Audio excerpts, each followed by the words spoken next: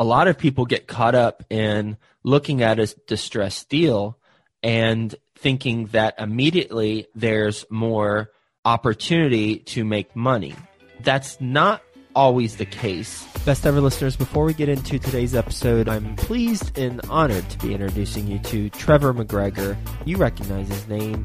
He's been on the show multiple times. Just search Trevor McGregor, Joe Fairless, and you'll hear his interviews that I did with him, and he adds a lot of value during those interviews.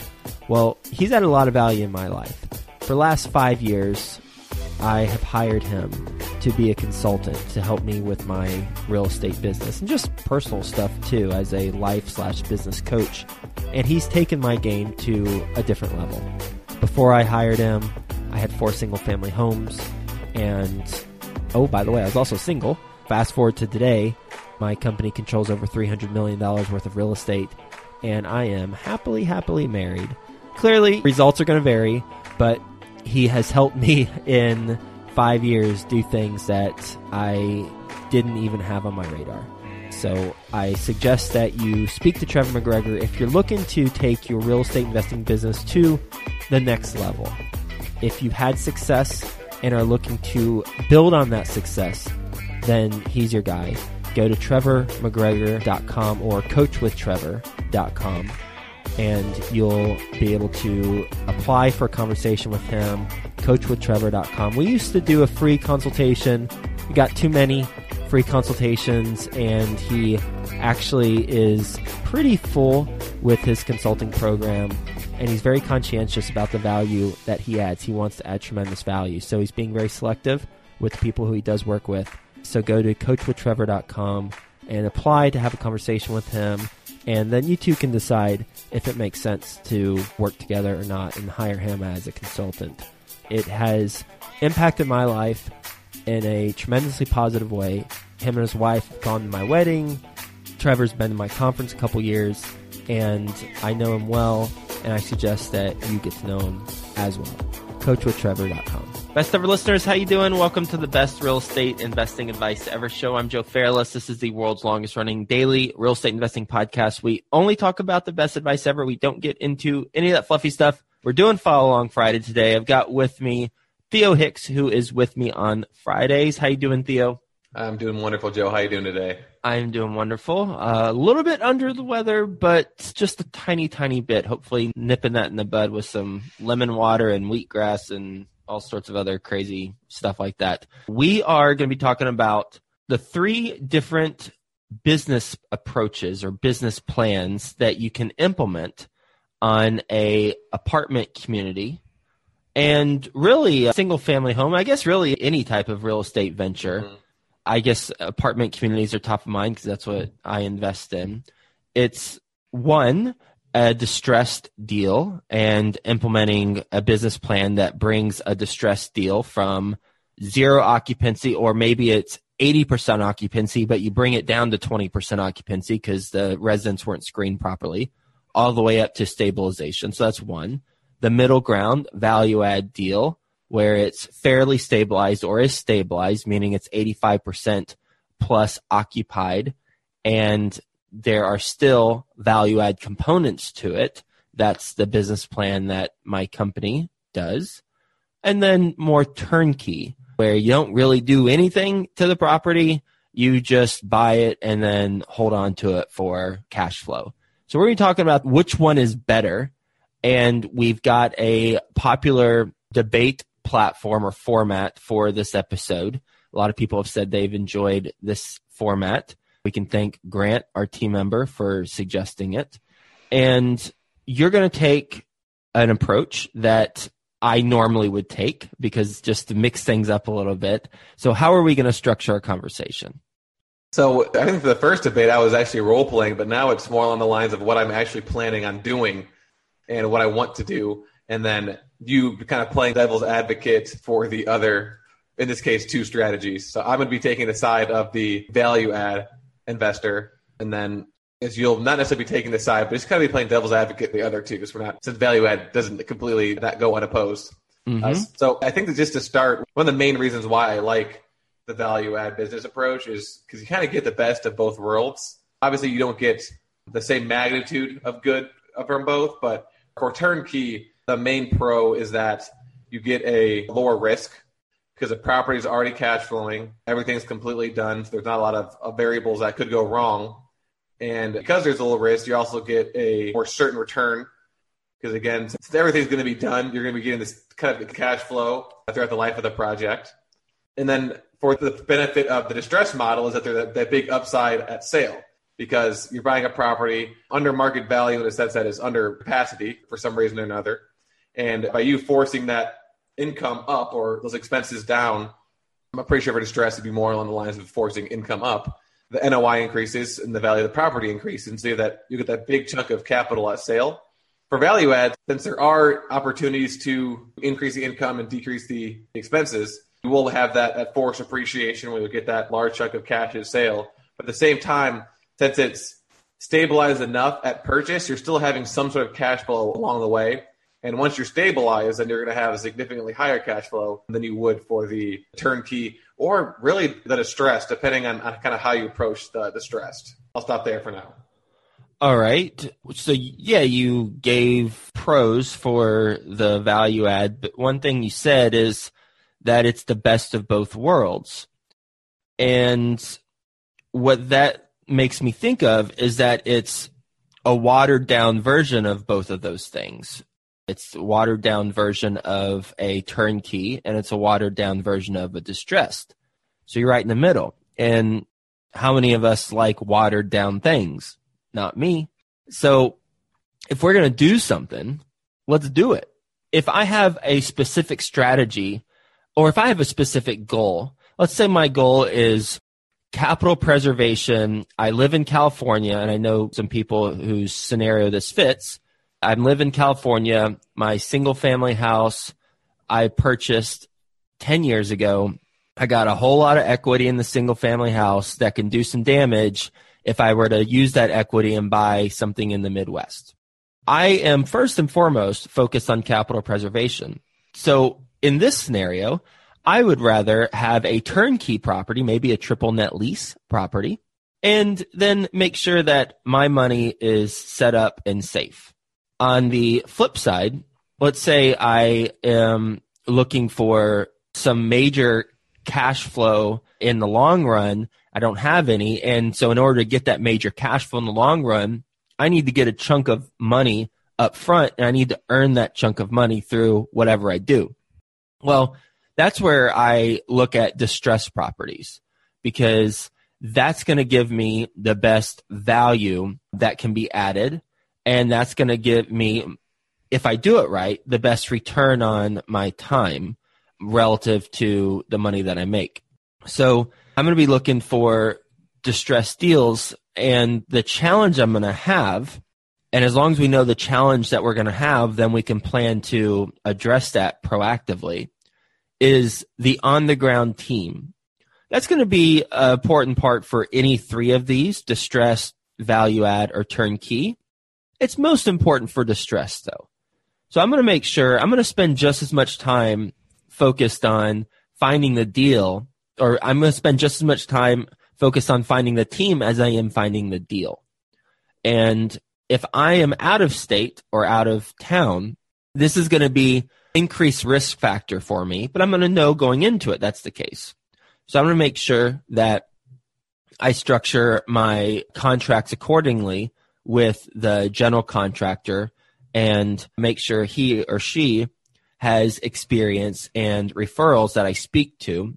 And I also have a team member on the ground who checks in on the project if I'm not able to check in on the project, just to make sure that the general contractor's work that they are sending me is actually being done. Because I've heard horror stories, I've interviewed people who have pictures submitted to them by the general contractor, and they're pictures of a nice renovated bathroom, but lo and behold, it's a bathroom from a different property. They find out. So I'm going to make sure that I have a third party verifying it if I'm not able to. But assuming that I do, and I'm able to turn a property around from 20% occupied to now 90% occupied, that's where most of the money's made. So why wouldn't I want to make most of the money? For my personal opinion, the reason why I avoid distress is because of the high number of variables that are involved and the number of things that can go wrong. Like, obviously, if I buy a property and I go in with the proper team, that still doesn't address the fact that I could break into the walls, or we could go to the HVAC, or we could go under the roof and find some insane problem that is going to cost us a ton of money. And I know just from my minor experience dealing with smaller properties, I couldn't imagine how much that would add up on a big apartment building if I've already seen what's happened on the properties I have now. Now, of course, that could be reduced through proper due diligence, which I would have to do for distressed. But I still think that there's an additional layer of things that could go wrong for the distressed properties. And I just personally don't have the personality to be able to handle that or really like that. Whereas from my understanding for value add, yes, you're still renovating things, but these larger items are already completed, or at least not in complete disarray. And another thing too, and again, I'm not necessarily dealing with this, but I guess it'll also depend on if the reason it's distressed is because of the tenant situation. Are there actually other tenants that you could find, or is that just what the area actually is? Which I guess you could technically do up front. But this, for me personally, the added layer of risk that comes from the number of variables and having to address these major issues, I'm just not comfortable with that. I'm glad you're not comfortable, because then that opens up opportunities for other people to do it and take on that higher level of risk to receive the higher level of returns. There is one more thing too. Again, from my understanding of the distressed model is that I would be not afraid, obviously, but I'd be curious to see how much harder it is to attract investors to those kind of deals, because of course you're but offering them the potential for a large return at sale. But from their perspective, there's definitely a lot more risk because they're not really getting a return along the way because there is no money coming in from the property at all. Is you have to find people that are comfortable not making money at first. And I would imagine that the type of person that would do that would have more experience as a passive investor. Maybe they invest in a few turnkey or value-add apartments and are willing to take the extra level of risk on the distress model. So, I'd be curious to see what your thoughts are on that, but I would just imagine it'd be harder to attract investors for a distressed deal. I imagine it would be too. Stepping outside of our role play back and forth, I've never done a distressed deal, so I don't know. I haven't spoken to investors about distressed deals. I imagine with a distressed deal, you will not only get investors who are more experienced in investing in deals, but also investors who have the higher risk threshold and larger amounts of capital to invest. Because if you invest in a distressed deal, you've got to really be okay with losing your money. I guess that's with any investment, but there's a lot more risk involved with the distressed deal. So one thing that we didn't talk about is financing that's available or not available with think about that. Value add versus distressed. So now I'll act more like myself as a value add investor and not pretend that I'm a distressed or turnkey investor, because I'm not. I'm a value add investor. Financing, we get Fannie Mae, Freddie Mac loans for the most part on our deals with value add deals, whereas a distressed deal, that's going to be a challenge. Some deals, they don't even have financials. They are written on a napkin by the owner whose family has owned it for 20, 30, 50 years. And in order to get financing, you're either going to have to get a local bank or a private lender or maybe a national bridge lender. It just depends on the deal. But the terms are going to be less favorable than value add or a turnkey property because there's more risk. But again, there's more potential return with that type of distressed deal. However, a lot of people get caught up in looking at a distressed deal and thinking that immediately there's more opportunity to make money. That's not always the case. My suggestion to evaluating a distressed deal is to take a look at the projected returns and the amount of time that's involved, not only time to turn it around, but also your time. And then compare that to a value add deal that you can also purchase instead of this first deal, and then see what are the projected returns and what's the time, both your time and the time involved in the project. And look at them side by side, because sometimes The distressed deal, most times, have higher projected returns, but compared to a value-add deal, those higher projected returns on the distressed deal aren't justified based on the additional risk that is involved. And that's ultimately why I don't do distressed deals, because we can get really good returns on a value-add stabilized property with lower risk compared to a distressed deal where we could get higher returns, but there's a greater risk. And in our business where we bring in investor capital, one distressed deal that doesn't turn out correctly could ruin our reputation or severely hurt our reputation across our entire company's name. And that is a risk that we are not ready to undertake. And because we focus on value add deals, we can hit doubles, triples, and sometimes a home run. And I'd much rather be on base more frequently than striking out and everyone talking about that. Yeah, I didn't even think about the financials or the reputation aspect of it too. I know we haven't really talked about turnkey much, but you kind of mentioned that if your goal is to just kind of have a steady stream of cash flow, you've got a big chunk of capital that you're willing to invest.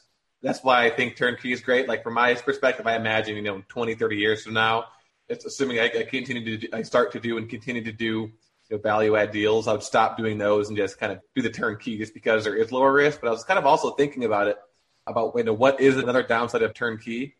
And since there is really no opportunity to force appreciation, the value the property is at when you buy it is kind of going to be what the value is unless the market fluctuates. If the market goes up or the market improves and the cap rates go down, then great. But if it goes the other direction, then you're kind of screwed. You'll have the equity that you've invested from the investors, but still, I think that's also a risk. I think turnkey sounds like they're more risky than a bad market because the value is basically tied directly to the market itself. Yeah, turnkey is not an investment to bring investors into unless those investors are looking to beat inflation, and that's it. It's a personal investment for someone who wants to keep their money safe. But if you have to hit a return to your investors, good luck with turnkey. It's not going to work out for you very well. With a personal investment, my first 3 homes that I have today, still today, they were turnkey. For sure they're turnkey. And I bought in Dallas, Fort Worth, so I've lucked out. I'll just call it's luck. I'm from Fort Worth, so if I wasn't from Fort Worth, I wouldn't have bought there. So it's luck. Those homes have doubled, at least doubled in value from when I purchased them. The rents, they've gone up a couple $100 for each of the properties, and they cash flow pretty well until someone moves out or something else happens and then wipes away all the profits for the year.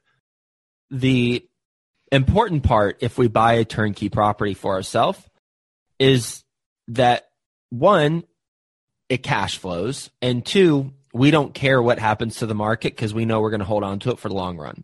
Because my homes could be worth half of what I bought them for, and I'd be a little upset about it, and I'd have to really think twice about doing that again.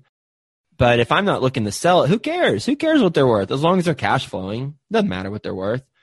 Only reason why it would matter is if I were to do a line of credit on one of those homes and take out the equity, then that's where it takes into account the value of it. But if we're not tapping into the equity and they cash flow and it's a long-term hold, it doesn't matter what the properties are worth.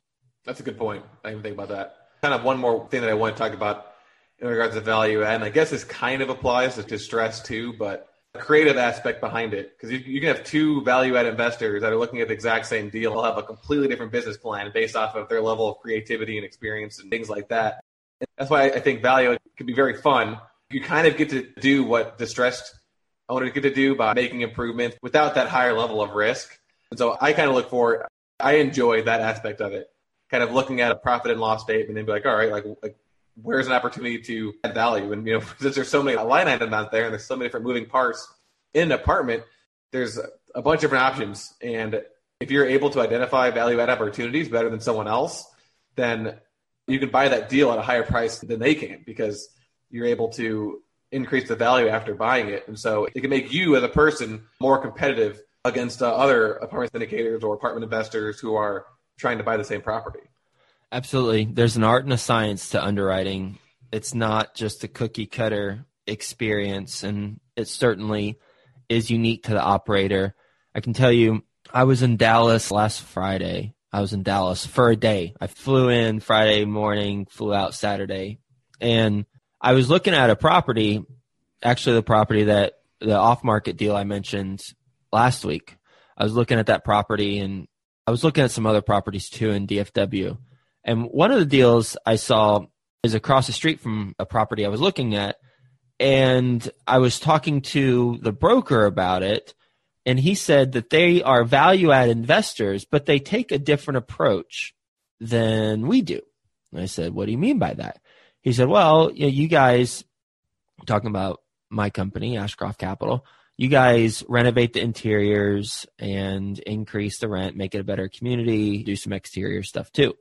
What this group does, they actually don't do upgrades to add their value. Instead, they beat up the expenses, and they just run that thing on a shoestring budget so that when they market it, they have all of the units that can be renovated, and they position it as a selling point because they haven't touched any of the units. So another value-add investor can come in and buy it. And they have at least one 200-plus unit property, so I guess it's working or has worked for them in the past, or we're about to see if it works. I don't like that approach because as a buyer, if I were to be presented their property and the story is there's 100% that I can renovate, okay, great. That's what we want to see. Well, ideally, there's about 5% that have already been renovated. That way, the business model's proven, and we can go in and renovate the remaining 95%. But 100% is really good, too. However, if their expenses are lower than what our expenses are, it's likely they're going to want some sort of purchase price based on how they're operating it. But the reality, we would never operate it with their expenses as low as they have them. So we won't be able to use their expenses because we underwrite to how we operate the property. And that's how we determine the value of the property that we're going to buy, not what they are doing. It's what we're doing.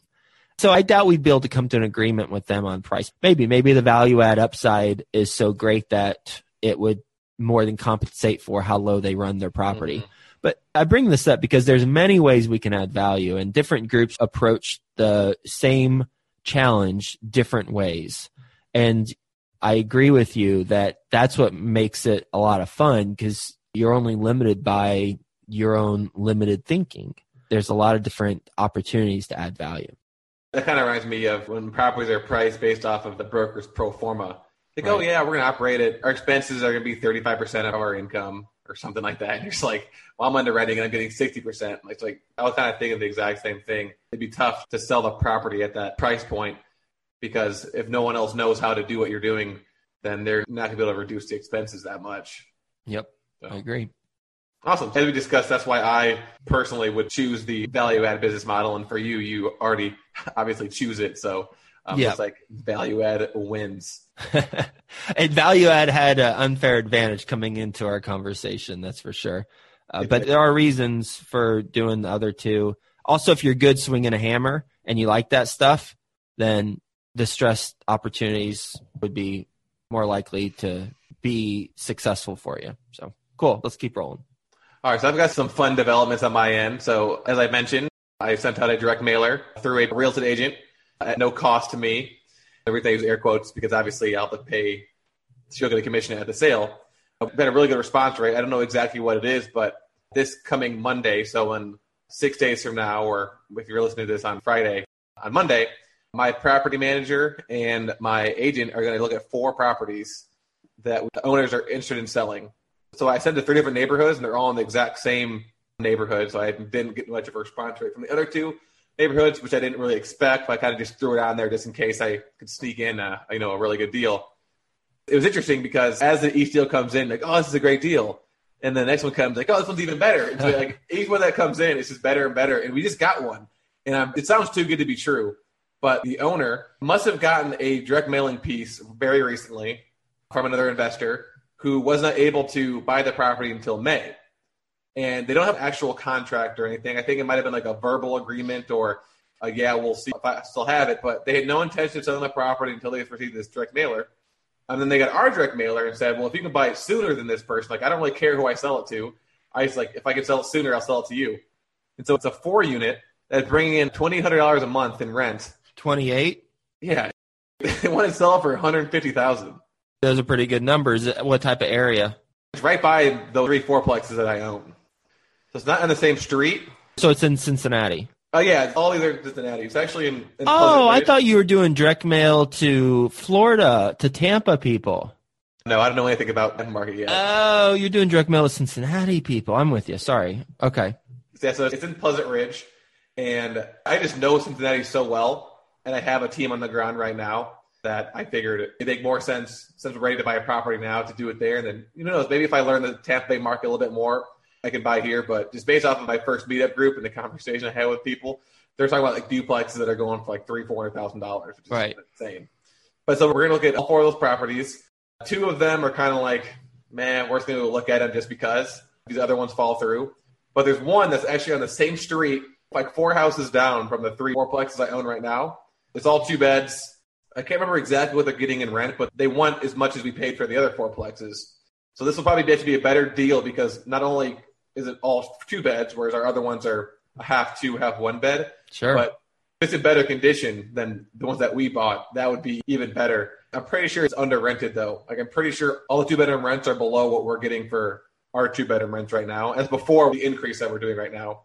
So I'm really, really excited about that on Monday. And hopefully by next following Friday, we have a property under contract. Wow.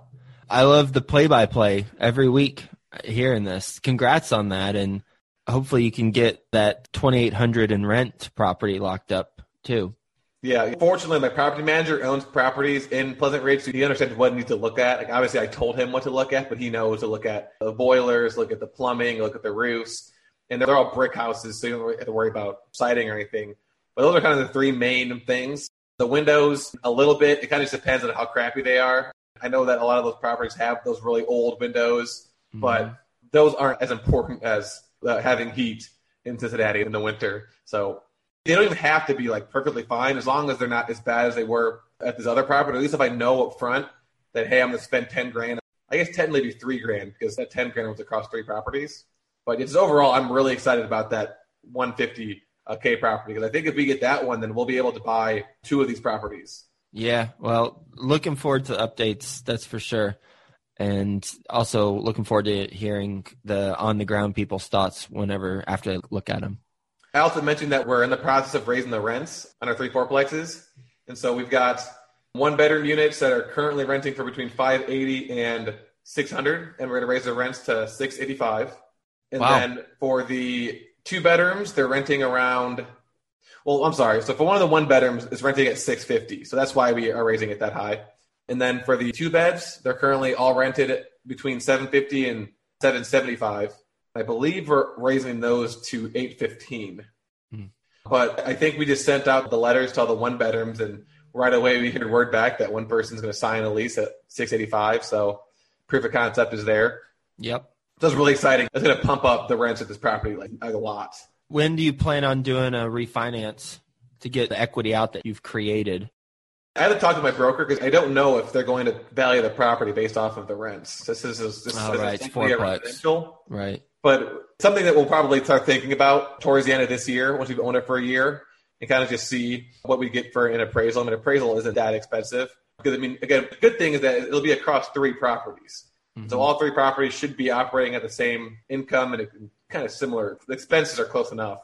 And it'd be nice if we were able to pull out some equity or find some sort of local bank will look at the income and do a line of credit on it or something like that. Because we've increased the equity a lot without having to put in much money because they were so under rented. Yeah. Or get one loan from a commercial lender across a portfolio.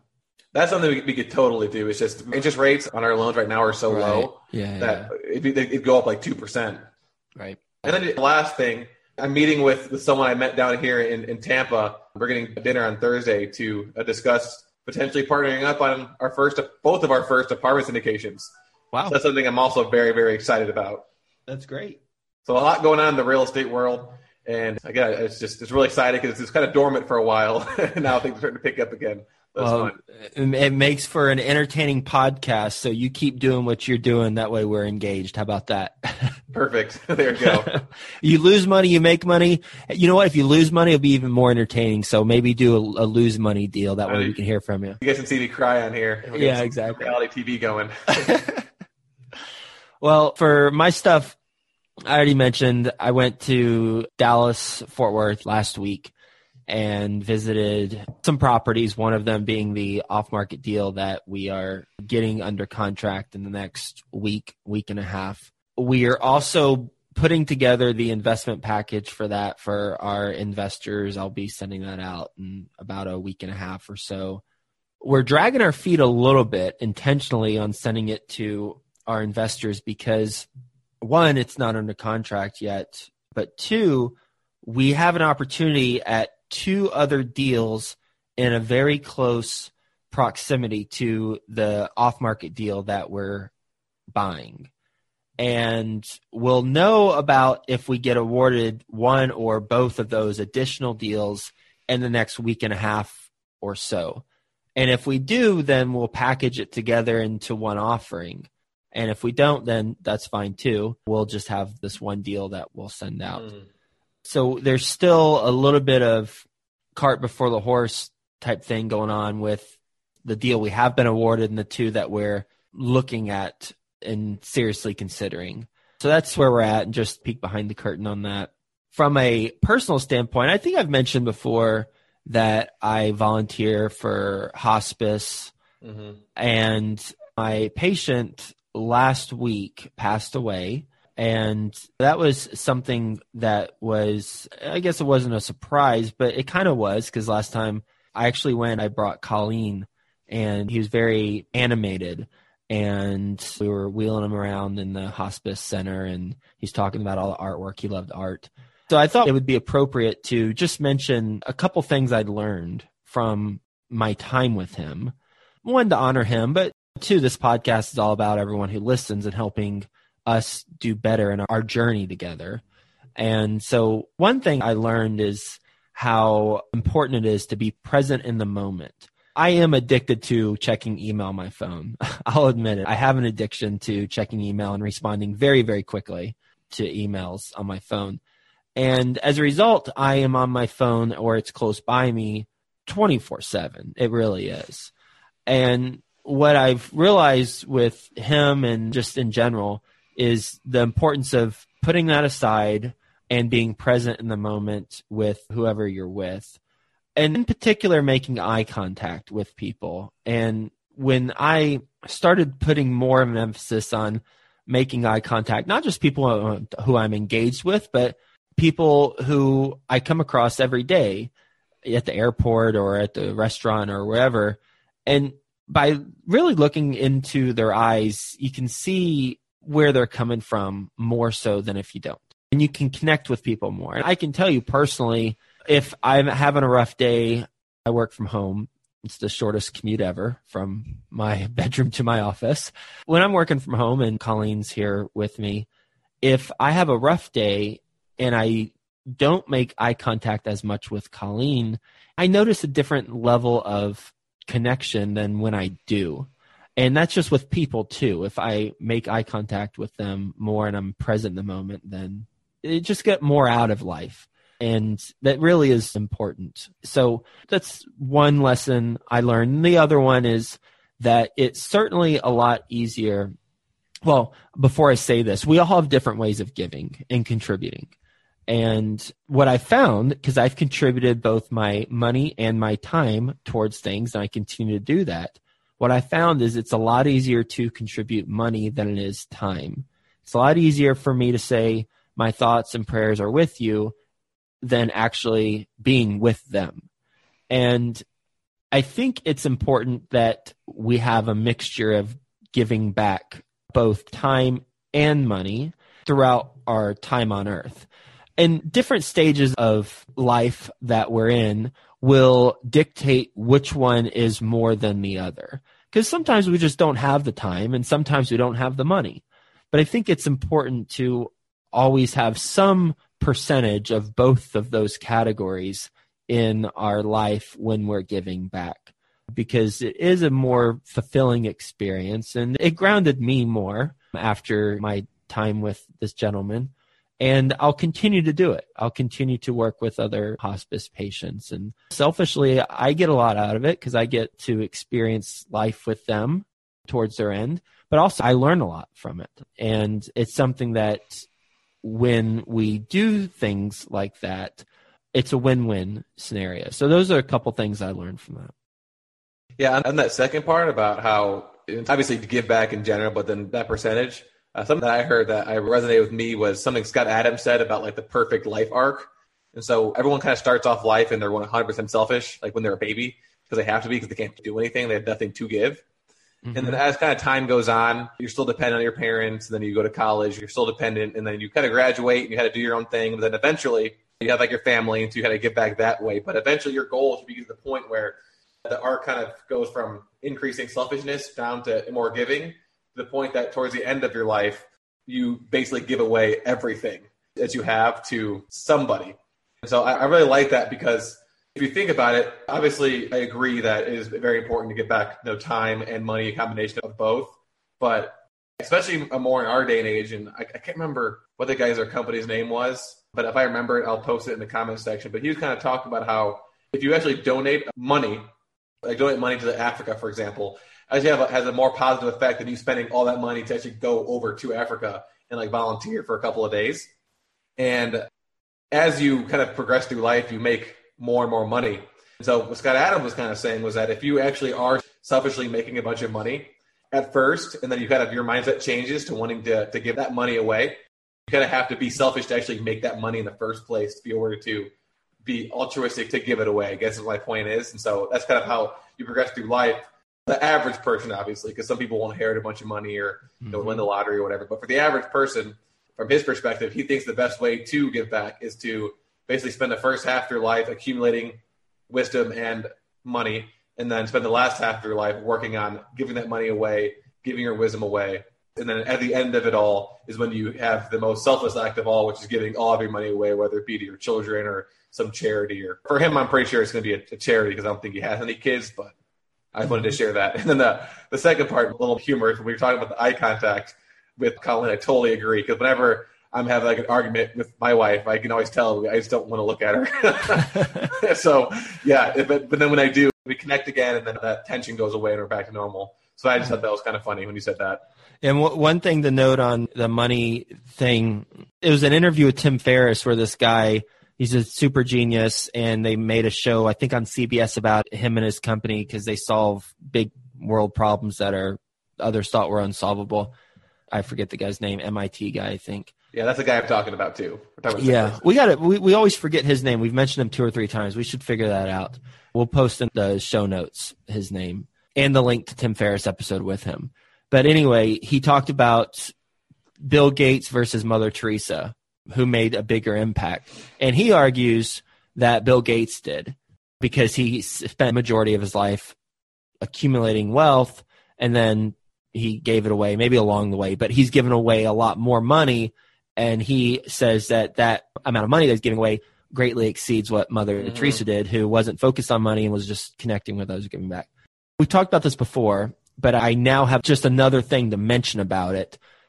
I don't know if I agree with that, because it depends on how the impact is being evaluated. Certainly more money can go towards buying more stuff, more support, more food, more supplies, whatever is required, more building wells to have people drink water, that sort of thing.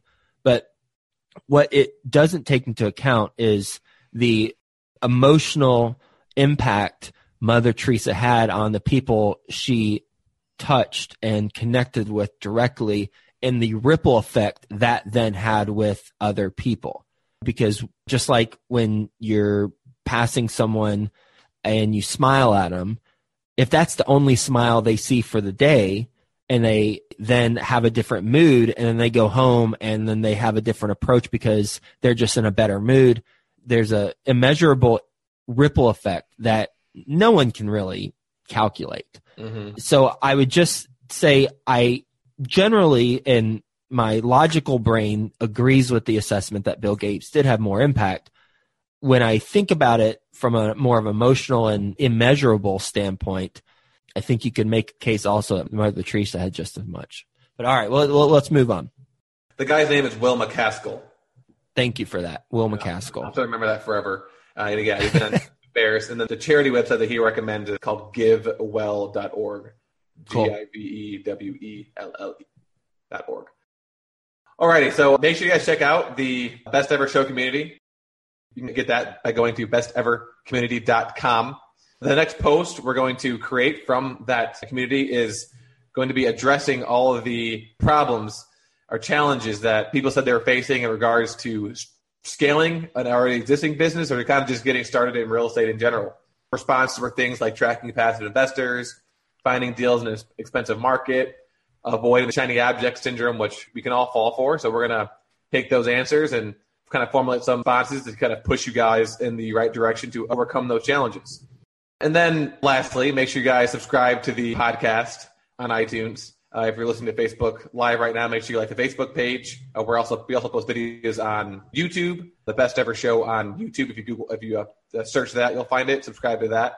But for the iTunes in particular, make sure you leave a review for the opportunity to be the review of the week. This week we've got Tom Burkhard, who said the greatest of all time, and his comment was, "Holy crap. This really is the greatest real estate podcast of all time. Joe is inspiring, modest, and a remarkable interviewer with an inherent ability to ask the questions of his guests that I want to ask for clarity. Not only do I learn something from each episode, I come away motivated and pumped up to keep progressing in this real estate investing journey. Theo is equally as inspiring as co-host on Follow Along Fridays. I appreciate and learn from hearing about his journey, the ups and downs, and his desire to keep learning and doing the work needed. Keep up the great work. P.S. I can't wait to be a guest on the podcast." Oh, there's the angle. Okay. No, Tom, thank you so much for that review. And Theo, what do you have to say to Tom? Because he mentioned you just as much as me. I really appreciate it. I'm glad my ups and my downs are very inspiring to people. And I totally understand because it is very good to hear about mistakes because, real estate is not all rainbows and sunshine. That's right. Well, thank you so much, everyone, for spending time with us. We know your time is valuable, so our approach is to think about all the things we say as it relates to you and helping you along your journey as a real estate investor in your entrepreneurial endeavors. Have a wonderful day. Have a best ever day, and we'll talk to you tomorrow. If you want to hire the guy who I hire to help me with my real estate investing business, then go to coachwithtrevor.com. That's coachwithtrevor.com. Running your real estate investments as a business is an important ingredient to your success. Pillars of Wealth Creation podcast will help you get there. Host Todd Dexheimer interviews successful entrepreneurs to discover how to build financial freedom with a focus on business and real estate. Check out pillarsofwealthcreation.com and subscribe today.